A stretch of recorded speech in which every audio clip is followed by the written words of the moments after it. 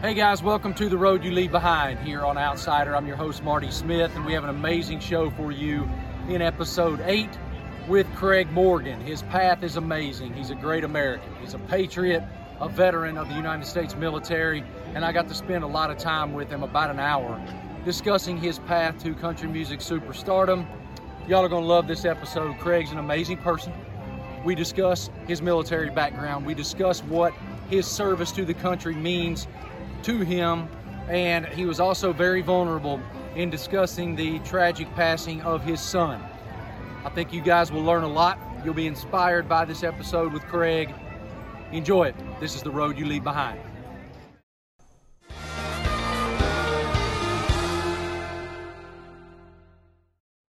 There he is. What's up, man? How you doing? Man, I'm a blessed man. How about you? I'm well. I appreciate your time, man. I know you're busy. It's a great pleasure to get to spend time with you. My producer, Sam, is on as well, and he's going to record this. Sure. First, it's a real pleasure for me to welcome Craig Morgan to The Road You Leave Behind here on Outsider Media and Outsider.com. I want to start with growing up outside of Nashville, brother. What was your upbringing like? Grew up about a half hour outside of Nashville? About an hour. About an hour, right? Yep, 45 minutes to an hour. And I grew up in lower middle class. You know, parents didn't have a lot of money. My dad was a musician. So I kind of grew up in and around the music.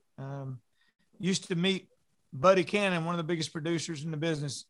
They used to have breakfast at the C-Bond restaurant every 2 or 3 days or so. Vern Gosling used to come in there. So I grew up, around these people off and on my whole life. But I think growing up around it, I didn't really, it wasn't something that I aspired because it was always there. You know what I mean? It wasn't something I aspired to do. I didn't think. Obviously, I ended up changing my course. God did. So you're having breakfast with The Voice, just walking around having breakfast with y'all. That's funny. Oh yeah, I mean he used to eat when he lived out there. He ate at C-Bond at least 3 days a week.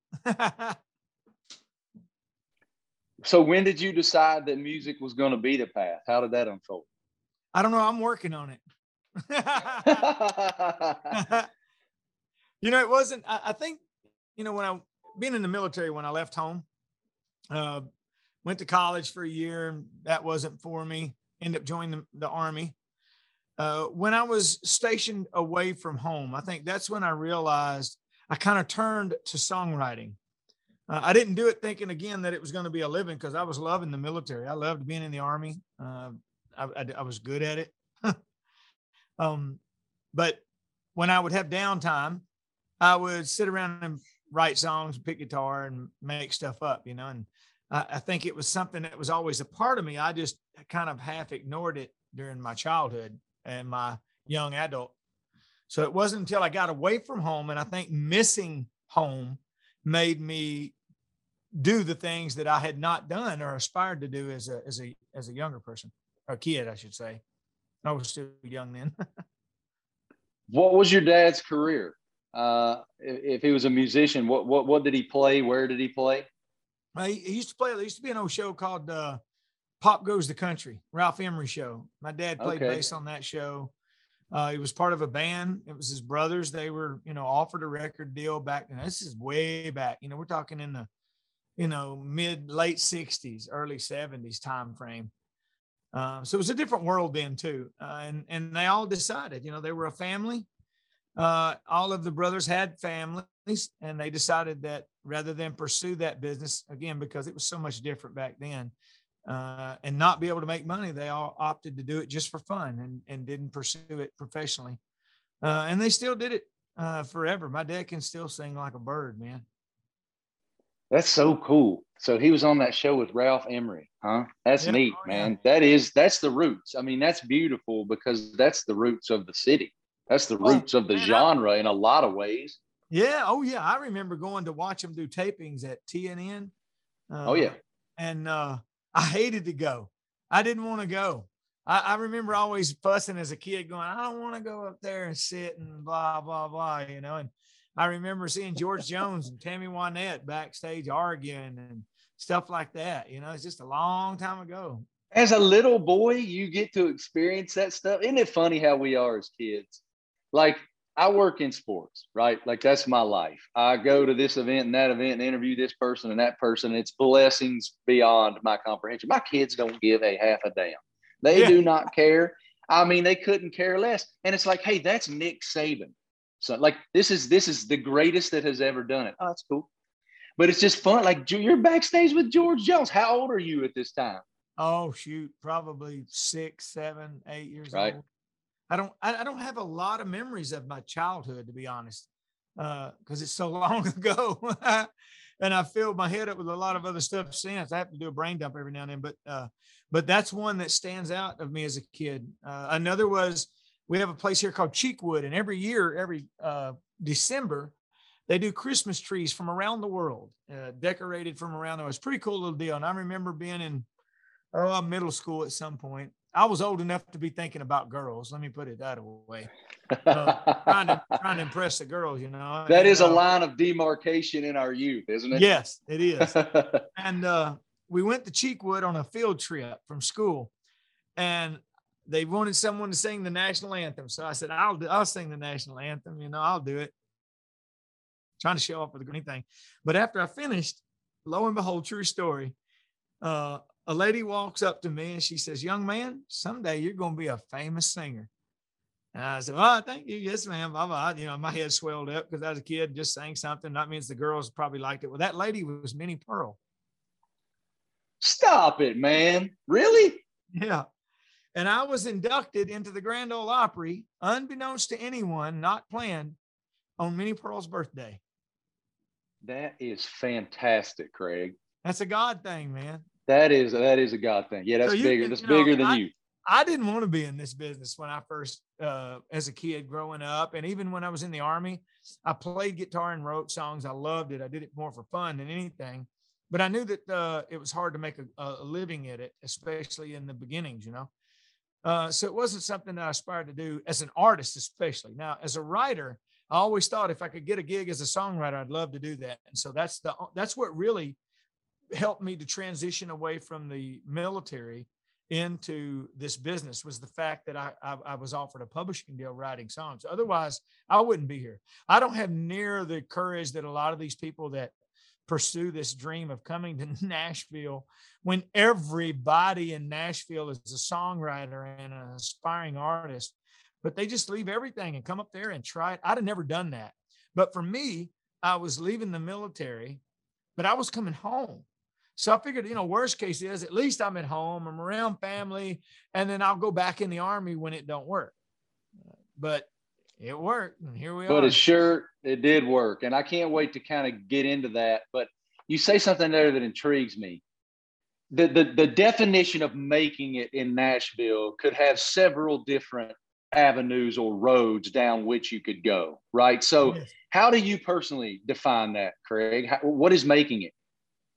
Well, I got to be real careful, because I wouldn't want anyone out there to think that for 1 second that I haven't appreciated every aspect of my career. I get to sing and write songs for a living, and I've paid bills doing that. And that's crazy to me.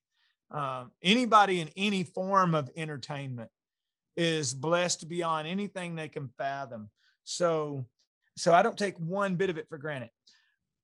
Having said all that, I got in this business for the business.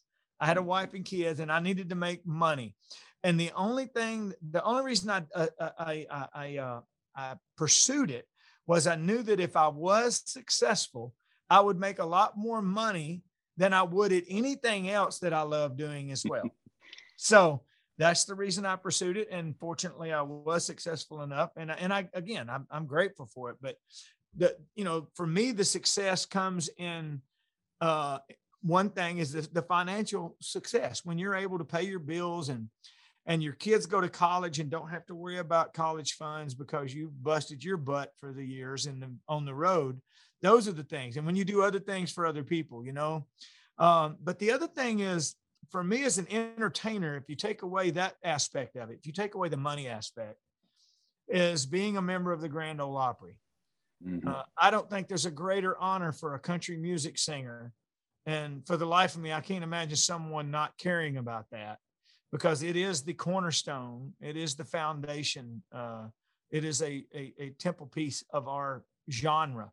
So to become a member of that, and knowing that there are just over 200 members since its inception, only 70 something living members today, that may be, in my opinion, that was when they made me a member of the Grand Ole Opry in 2008, I said, I might be in this business for a little while. Because up until then, I kept waiting to go back in the Army. Well, you had hit after hit after hit at that time. And we'll get into that. But I want you to walk me blow by blow through that day, since we're on it. That day in 2008, when you show up at the Opry, I presume you have no idea. They typically surprise people with that honor. How did it unfold for you? Well, they surprised me at a different location. We were doing we were filming a TV special in Fort Bragg, North Carolina, a military installation where I was stationed. I was a paratrooper out there, and we were filming a thing called Back to Bragg, a TV special that was going to air on TV. And that's where John Conley showed up at my show to invite me to become a member. But it wasn't terribly unusual that John was there, because his son had served in the military and was out there. So when I seen him, I thought, oh, he's probably visiting his son. So, and John, I always sing Rose-Colored Glasses in my show. I used to do it a lot. I don't do it quite as much, but I still do it some. And in the middle of the song, they had given John, my tour manager and engineer, had given John a mic. And as I start singing the second verse, I'm thinking, damn, I sound just like John. But it was John singing, and he walked up on stage, and it was a cool moment. And then he asked me if I would like to become a member of the Grand Ole Opry, and I just how'd you react? Did you? Man, I started crying, and it was funny because I was at Fort Bragg with a lot of great Americans who I know in the Special Forces and in the Special Forces community there. And a bunch of those guys were standing to the left of me beside the stage. And I looked over and they were crying. And these are guys that have killed more people than smallpox, more bad guys. Really great American, tough men, And so when I seen that, it was just, man, I just completely lost it. So 101st Airborne, right? Paratrooper. 82nd. 82nd. Okay. I did some time with the 101st at Fort Campbell also. Okay. So how did that happen? Let's walk through kind of your military progression and the perspective. I'm really intrigued by how our life experiences offer us perspective moving forward. And to me, as an American, there is no greater luxury than freedom. I mean, it's the ultimate blessing to be able to walk out our front door every single day and do and go and be and aspire to do whatever in the hell we want if we have the drive and the opportunity. Yeah. And it's guys like you and your brothers, by the way, thank you for your service, who offer us that opportunity. So offer me that perspective, Craig, that the military gave you. Well, you said something that if you have the drive and opportunity, and I hear people say that we're not always given the opportunity. That's true. Sometimes you got to create the opportunity. You got to make the opportunity. And that requires more drive than the standard drive. You got to have the will and the desire to be successful. I'm always frustrated by that when I see people that, talk about how some of the more wealthy, have more. But I know some very, very wealthy people, like really super wealthy people. And these are people that sleep 4 hours a night. They work 7 days a week, 365 days a year. And they never, I know guys that watch 4 TV stations and read 2 magazines at the same time because they're trying to become smarter, faster, and better at whatever it is they're doing. And that's drive, and that's what it takes. So you can't work 8 hours a day and go home and drink a beer and watch TV and expect to be as successful as the guy who's working 18 hours a day, doing all of the extra. So a lot of these guys have to create their opportunity. They take advantage of, and I don't mean in a negative way, they take advantage of every situation that's afforded them and turn it into something. For me, the military taught me something that I don't think you can learn outside of that. And that is that appreciation for that freedom that we experienced. And that was afforded me. And I learned that because of my opportunities to go overseas and see other countries and experience other cultures and see just how fortunate we are. And that's something that, like you said, anything we do in life, we kind of carry those things forward into our next phase of our life, our next, whatever it is we're doing, next job or whatever. For me, being in the military, getting up every morning, doing physical training, studying your job, and you literally trained every day, depending on what your job was. I was a forward observer, so we trained all the time. And when we weren't training on our own, we were training as a group and with the infantry and with other armed services and with other countries. So we were always trying to better ourselves at our jobs. And I'll be honest, I'm a little lazy at that in my music.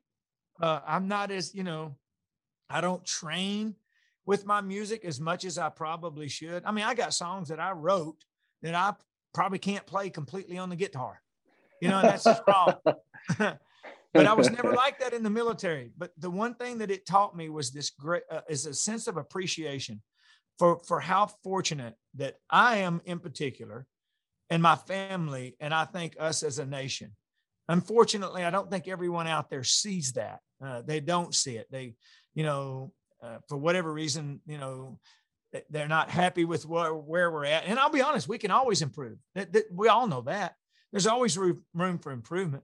To say, there's a lot of tensions in our country right now. To say that, there was never a race issue in this country, you have to be an absolute asinine imbecile, because it is. And I think there's still racial people in our country, but we're not a racial nation. We're a beautiful country with people who have a passion for human life and love and friendship. Somehow we gotten away from that. And the military showed me that. When I was in the Army, and I was talking to another Army buddy just a few days ago in Florida, we were talking about this.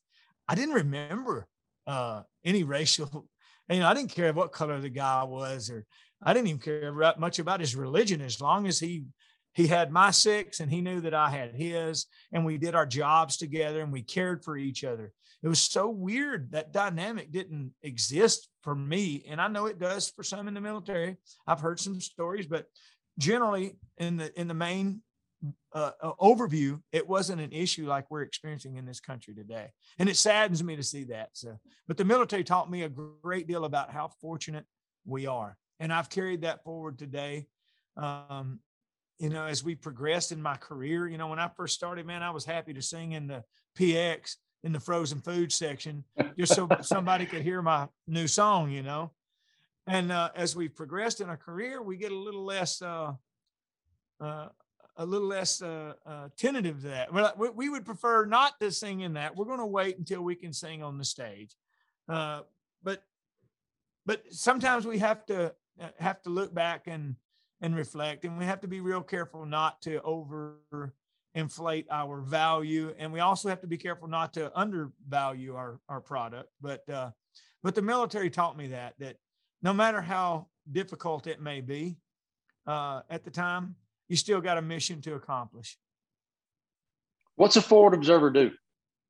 Calls for fire. We call for and adjust indirect fire. So any bullet that's sent to the battlefield that's not fired from a direct fire asset, like a weapon, shoulder fired. So mortars, artillery, close air support, naval gunfire, any type of firepower that hits the battlefield. I was the guy on the ground telling those big guns and the aircraft where to shoot. Lasing targets, doing all that kind of stuff.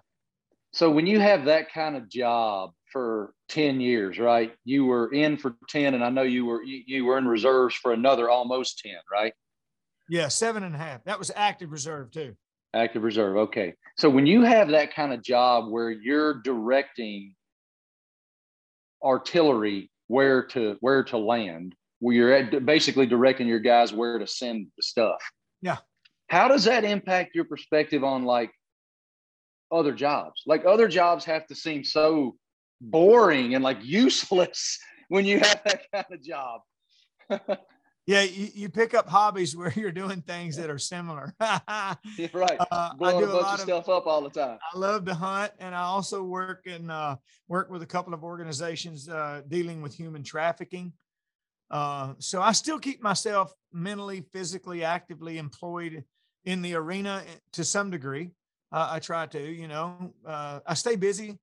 But I will say this, the longer I'm away from that, the harder it is to be that guy still. Mm-hmm. But people ask me, how did I transition from the military into what I'm doing now? And it's not a joke. I literally tell them I'm still working on it. Because when you do that for so long, it becomes such a big part of who you are that it's like you said, the other stuff can be a little mundane, and everybody's, oh, it's a big deal. We got to show, and it's so loud or whatever. Like, no, a 105 millimeter howitzer going off 60 yards from your OP, right. That's loud. When it's so loud, your ears bleed. You're still so committed to championing the military. And I know you've done countless USO tours and shows for our troops who are actually in conflict and that type of thing. Why is that important to you to give back that way? And what do those guys say to you when you're giving of your time like that? I think it's so important for us as a society to support those men and women who are willing to put themselves in harm's way for us to keep that freedom. Because here's what's important.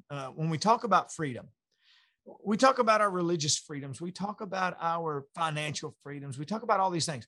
None of that stuff, none of those things will happen if we are not a free nation. History is what it is. It is, and it's true. It is a truth. These countries where they lose their freedom of any freedom, but in particular, they lose their sense of freedom. They no longer have religious rights. They no longer have rights to protect themselves. They no longer have all these things that we still have as a free nation. And, I've heard you can see there's people that will talk about other free nations that might live a more socialistic style of life, but they don't have the freedoms that we have. You go to various countries in Europe, you can't walk out of your house and go squirrel hunting and do the kind of stuff that we can do.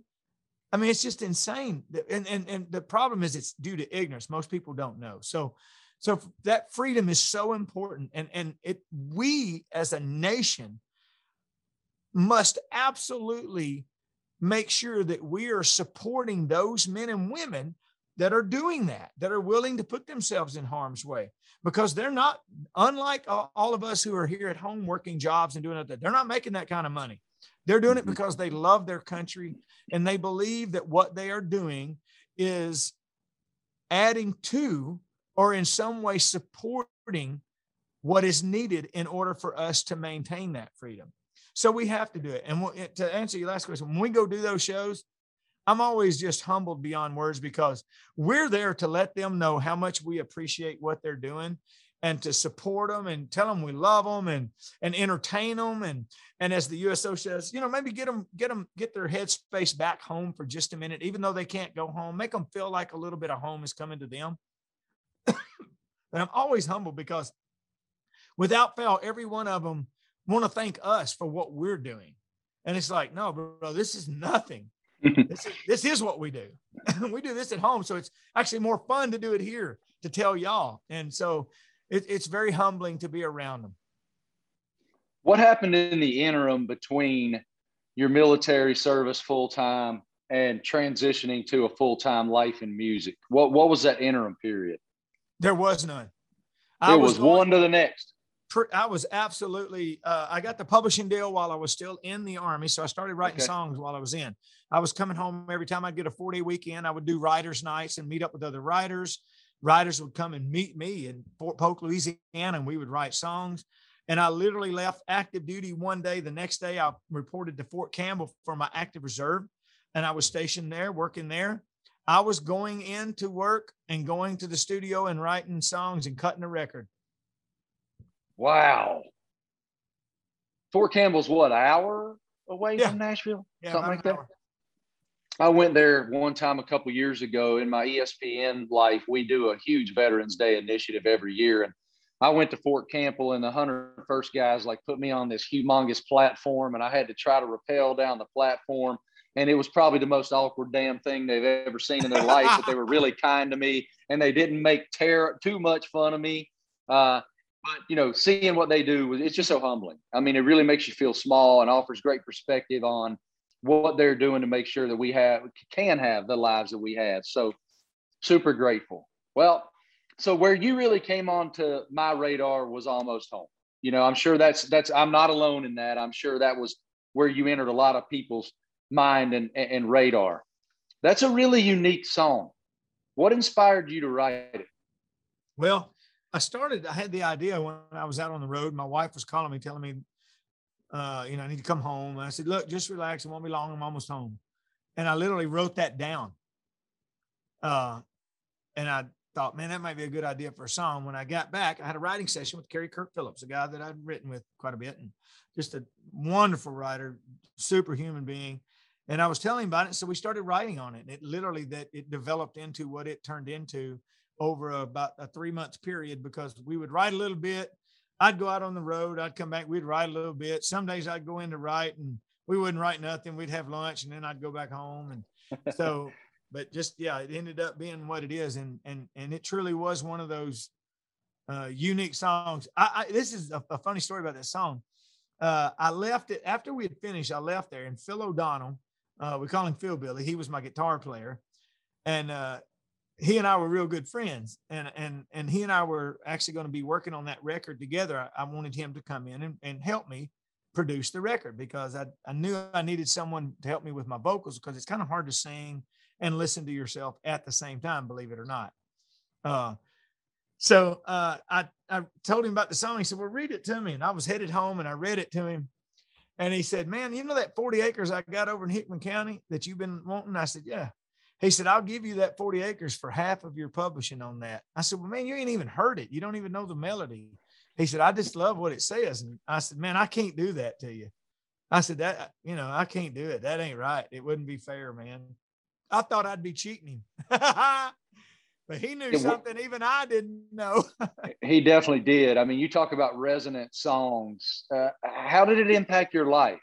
How did that specific song? I'm sure there's a series of breaks that come. Anybody that makes it at all commercially in Nashville, there are breaks upon breaks upon breaks. People that believe in you when maybe you didn't believe in yourself, all that kind of thing, right? But Almost Home was a monster breakthrough for you. So define its impact in your life. Well, you know, when I was first starting as an artist, and before Almost Home, I had 2 singles that were top 40. Mm-hmm. That did okay, did videos on both of them, was on Atlantic Records, and then Atlantic Records shut down. So along comes Almost Home, and I'm on a new label. And what that song did for me, it was back then, we didn't have social media like we do now.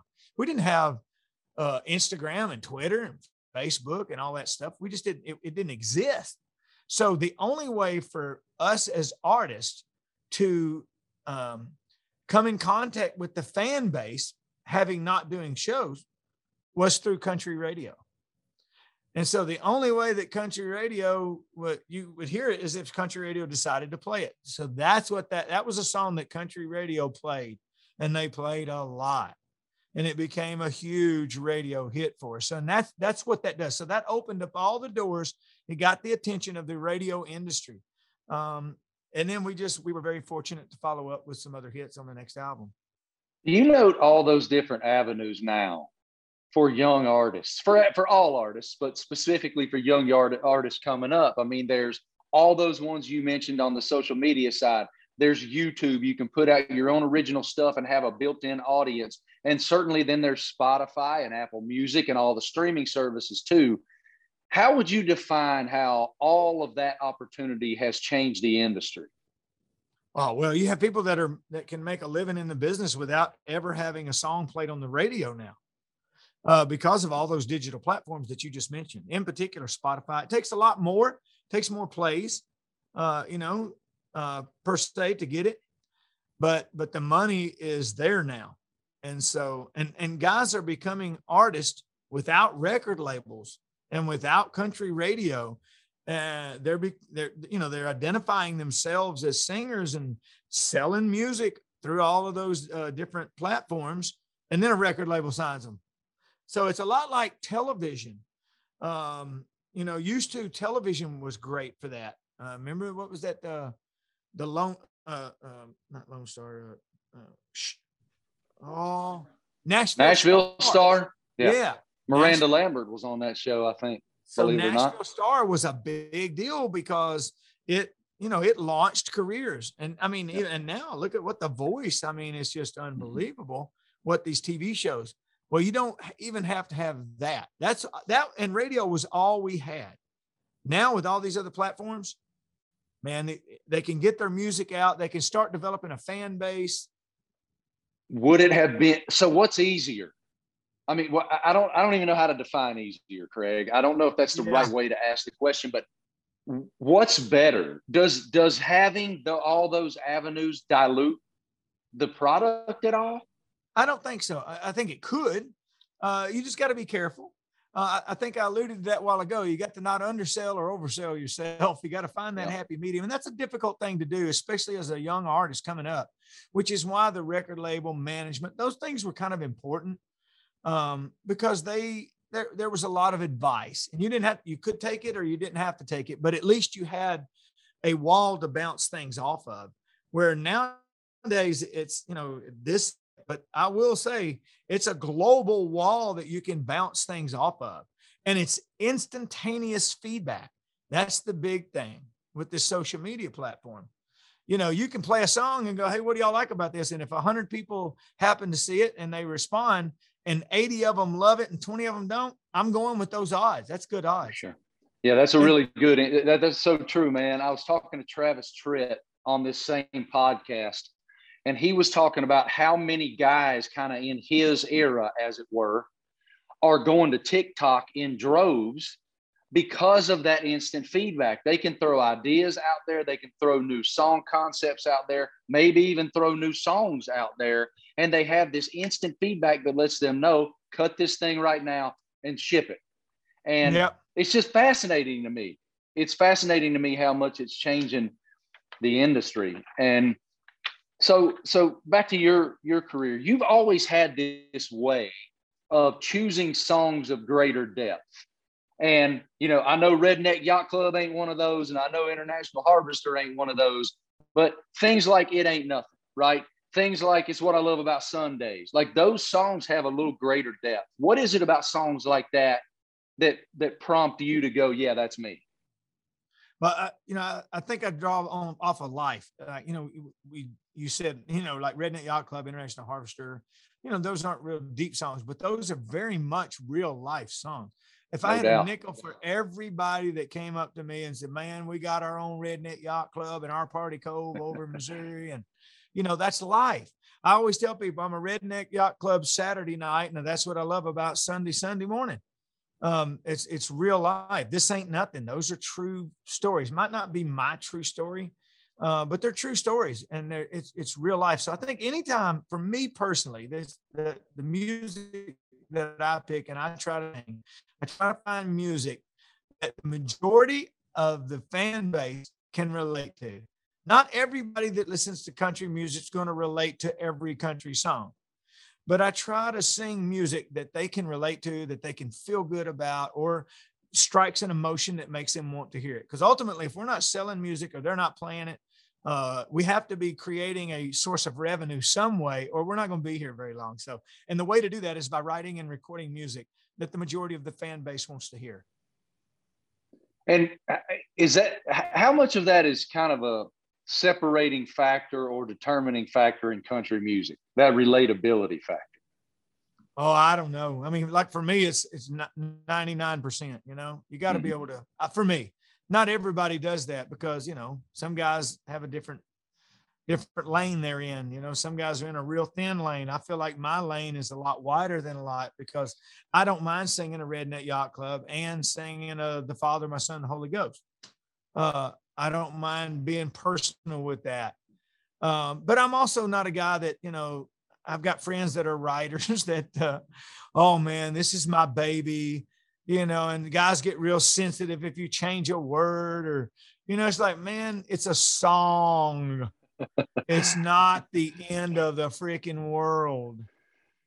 So and I'm a writer, so I know that. But like, I've had songs recorded by the artists and go, man, I love what they did. And they changed everything. Like I could care less. Mail me the money. Yeah, man. Show me that paper, right? Yeah. You mentioned the Father, my Son, and the Holy Ghost. I got to dive into that and everything that came with it. First of all, I just want to say to you, since I can look you in the eye virtually, but the courage that it took to share that part of yourself and that piece of your soul with the world was very, very moving and very emotional for anybody who has had the opportunity to hear that song, and certainly anyone who's had the opportunity to see you sing that song. What was the personal challenge for you to get to the place where you could do that? Oh, I'm not in that place, man. That was a God thing. I don't know that, when you lose a child, and I could say this, and I've spoke with other couples who have lost children or had children die. Man, your whole world is forever changed. It's not something you get over. It's not something you get used to. You just get better at dealing with it on a daily basis is all. So for me, I'm not courageous at all. In fact, I'm super weak, dude. That's a God thing. And I'm more scared of God and not doing what he might want me to do than I am of my own inadequate personality traits, which is why I don't have a problem. I don't have a problem singing it when I can sing it. There are days when I know I can't do it when we're doing a show and I tell the band, we're not doing this tonight. I just don't have it in me. I don't have the energy. I put a lot of energy into my show, into my singing. And that song takes so much out of me physically that it's almost hard to continue afterwards. It just takes a lot of energy to try to restrain my emotions because of what it's about. It's just that simple. It's as true to life as anything I've ever written or experienced. So it's a difficult song to sing. And every time I sing it, it just, it's like, ripping the wound back open again as it healed. It feel like it might be healing a little bit and it just rips it wide open. But I'm okay with that. I'm not as concerned about what people think about me as much as I am concerned about what God wants from me. And now, again, that don't mean I'm any good person. I'm not trying to say I'm a good dude or nothing. I'm just saying that's where my head is, and that's where it'll be until I get to see him again. Well, I appreciate your humility about it, but it is extremely courageous, and it's courageous because you're willing to do what you believe the Lord is guiding you to do. And I would have to imagine that parents who've experienced such a awful tragedy must reach out to you, that those words are a vehicle for them in some way as well. Is that accurate? Does that happen? 100%. More so than anything I've ever recorded. I've never received feedback on a song like we did on this song and still do today. It's mind-boggling. And it's a song that country radio did not play. That song became the most downloaded song on iTunes 4 times in a row. First time it's ever happened in any genre. So, and that was without country radio playing it. So that tells you something about what God can do. And no matter what we think we're doing or whatever, he can take something that everybody says will not work and make it be just dumb. But the thing is, that's why I take comfort in doing it, because I know that there's people out there that need to hear it. And it's been very humbling to get the remarks where people talk about how, I had a man, there's a couple in particular, but one that stood out in the beginning early on. He hadn't lost a child. He said he dropped his kid off at school and he was listening to it on the radio, on satellite radio. He said he pulled over and started crying. He went back to the school and checked his daughter out of school.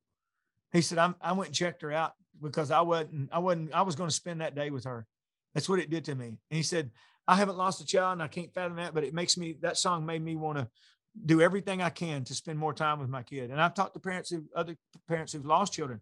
I talked to a lady, lost a child 5 years previous and said she hadn't stopped drinking since that child, but she no longer drinks. After hearing this, she knows that there's hope. But that's not me. That ain't me that did that. That's God. Every time I'm on that stage, man, and I sing that song, beforehand, I say a little quick prayer for him to hold me up, because sometimes it's so difficult. I mean, it literally, my knees get weak and my chest hurts.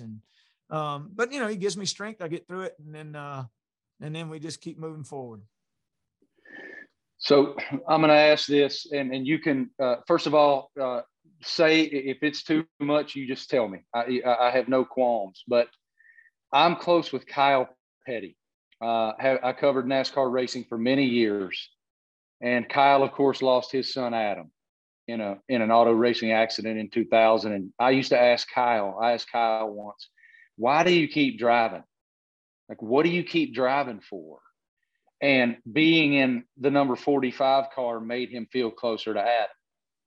And so I wonder, does the opportunity to share that gospel, because that's really what it is, Craig, share that gospel with your fans and the world, make you feel closer to your son? It probably does. I mean, I don't think about it. I just kind of do it. But, my wife and I, we talk about Jerry Steele, and maybe that's why singing that song brings him to the forefront of my conversation, even though I'm not telling people about my son. In doing that song, everyone out there knows, like the song says, I know he's not here, but he ain't gone.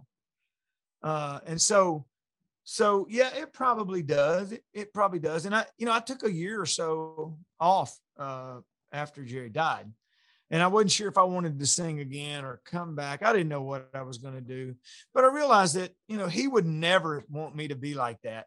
In fact, if I started getting, and I started gaining weight and getting lazy and just kind of down. I wouldn't say I was depressed, but I was extremely sad because of everything, and I just wasn't sure what to do and how to deal with it properly, I guess. And I thought about it. I thought, man, he would be so disappointed in me if I didn't try to be everything that I could possibly be at all times. And that's because that's what he did. So, that right. Knowing that, I pushed myself to not be the guy that people felt sorry for. Instead, I want people to see me and go, man, whatever he's reading, drinking, eating, I want some of it. So, and I feel that way stronger now than I ever have, because if I'm not doing that, then I'm not doing God the justice he deserves. Well, you can think whatever you want, brother. That's courage. And it's inspiring to me, and it's inspiring to a whole lot of other people. So thank you for that courage. No real easy way to transition, but I do wonder what's going on now and what's ahead for you here. I know you have a new TV show too, right? Yep. I'm actually working on a new outdoor show that I'm on the second season now of this outdoor show, which is a lot of fun. It's not just me. I'm working with some other guys. It's called On the Road Outdoors, OTR Outdoors. It's awesome. We have a lot of fun. So there's not as much pressure on me to try to accomplish something as much, because there's 3 other guys that are there as well most of the time. Doing a lot of made-for-TV movies, if you can believe that. Are you, man? Man, I'm in some Hallmark movies. And are you? That's awesome. Yeah. Like, okay, I love it. What kind of parts are we playing here? I played a Christmas movie where I played the part of an older brother who was trying to set the younger brother straight. He was in love with a girl. So it was a supporting role. I played the part of, what was that other one I did? Let me see. Oh, I played a military commander, which was an easy role for me. I'll say you had that down, Pat. Yep. I was the commander of a unit that helped process service members out of the military into civilian life. But I was the military liaison for that office, opposite with Jana Kramer. So that was a fun movie. I did Rizzoli and Isles, that TV show. I did that a couple times. Done a few things. Yeah, it's been a lot of fun. Got a new movie. I just got, I can't say this one yet. I may have another movie coming up. I'll find out when the offer comes in a few days. Well, that's so cool, man. Having that kind of diversity in your career and whatnot is invigorating. I know I'm really blessed with a lot of diversity in mine too. And it definitely keeps you hopping. It keeps your mind really sharp, which I love. I think that's very important, but having done the music now for 20 years, and I still absolutely love it. And there's days when I can't write enough. I love writing. And sometimes a melody or an idea gets in my head, and I'll call some of the guys now and go, hey, come on over. We got to write this now. And I haven't felt that in a long time. I'll be honest. When my son died, it was just, I didn't feel like doing that. I didn't have that energy to pursue a new song as much. When I wrote the Father, My Son, and Holy Ghost, I mean, I literally woke up at 3:00 in the morning, went down to bass song. It was a God thing, but now I have that excitement to write more, and I think a lot of that comes from during the pandemic. We had to diversify to some degree. So no doubt. In doing these other things, it created this.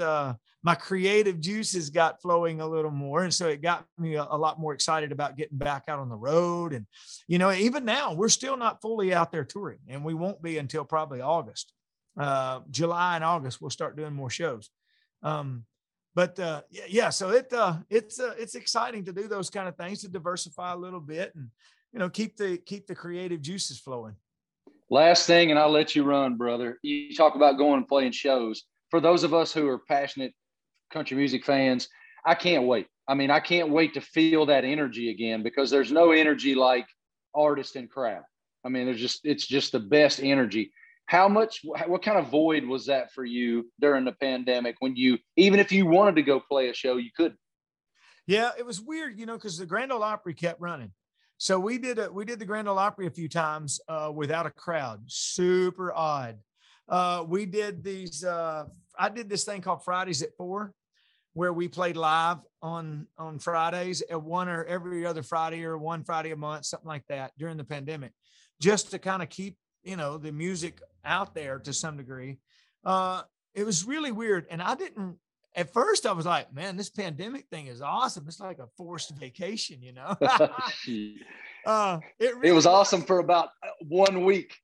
Oh no, I was good for a few months, man. I was ready I needed it. But then it's like, man, is this thing going to last? I mean, surely we're going to come out after years. Like, oh my gosh, man, we were so starving to go work, just because you're right. There's nothing me and you can talk like this, but there's a different energy when we're sitting beside each other. No doubt. I can't and wait. You can feel that. It's hard to explain to people, but you can feel that energy.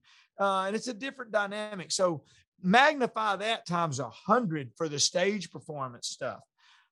So when we got back out, and we just recently did a couple acoustic shows, and we got big shows coming up, man, it's a wonderful feeling. And it just humbles me that much more, makes me that much more grateful for what we get to do.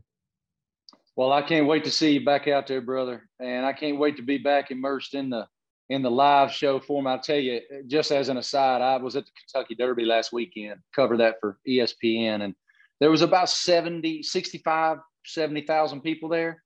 And it felt so beautiful because you could just sense it. Everybody there felt the same way that, oh my God, here's this energy again. We have live event energy, and it just felt amazing. So can't wait to see you back out there. And I'm so grateful for you, brother, and your vulnerability and your honesty and your truth. So thank you for spending time with me, Craig.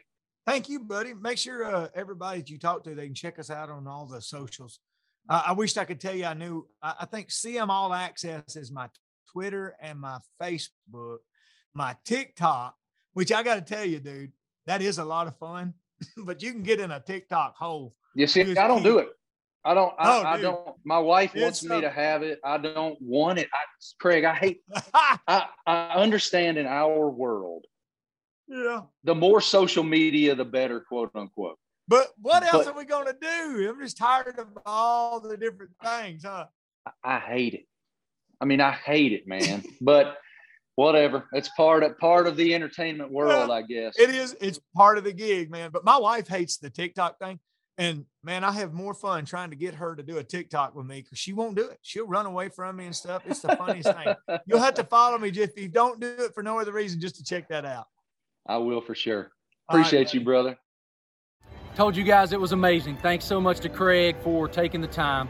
Thank you guys for listening to The Road You Leave Behind. We have so many amazing episodes to come. Trace Adkins and Chase Rice are coming up in very short order. Also Lee Bryce as well. We have a brand new studio that we're building in Nashville, and so you won't have to see me standing in front of the castle here at Disney for too much longer.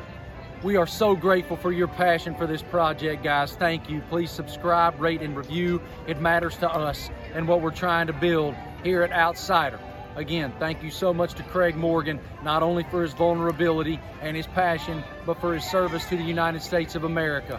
We live in the greatest land. We are free. I do not take that for granted, and it's people like Craig and all of his brothers and sisters in the military that allow us to go and do and become whatever we want to. This is The Road You Leave Behind on Outsider. I'm your host, Marty Smith. We'll see y'all next time around.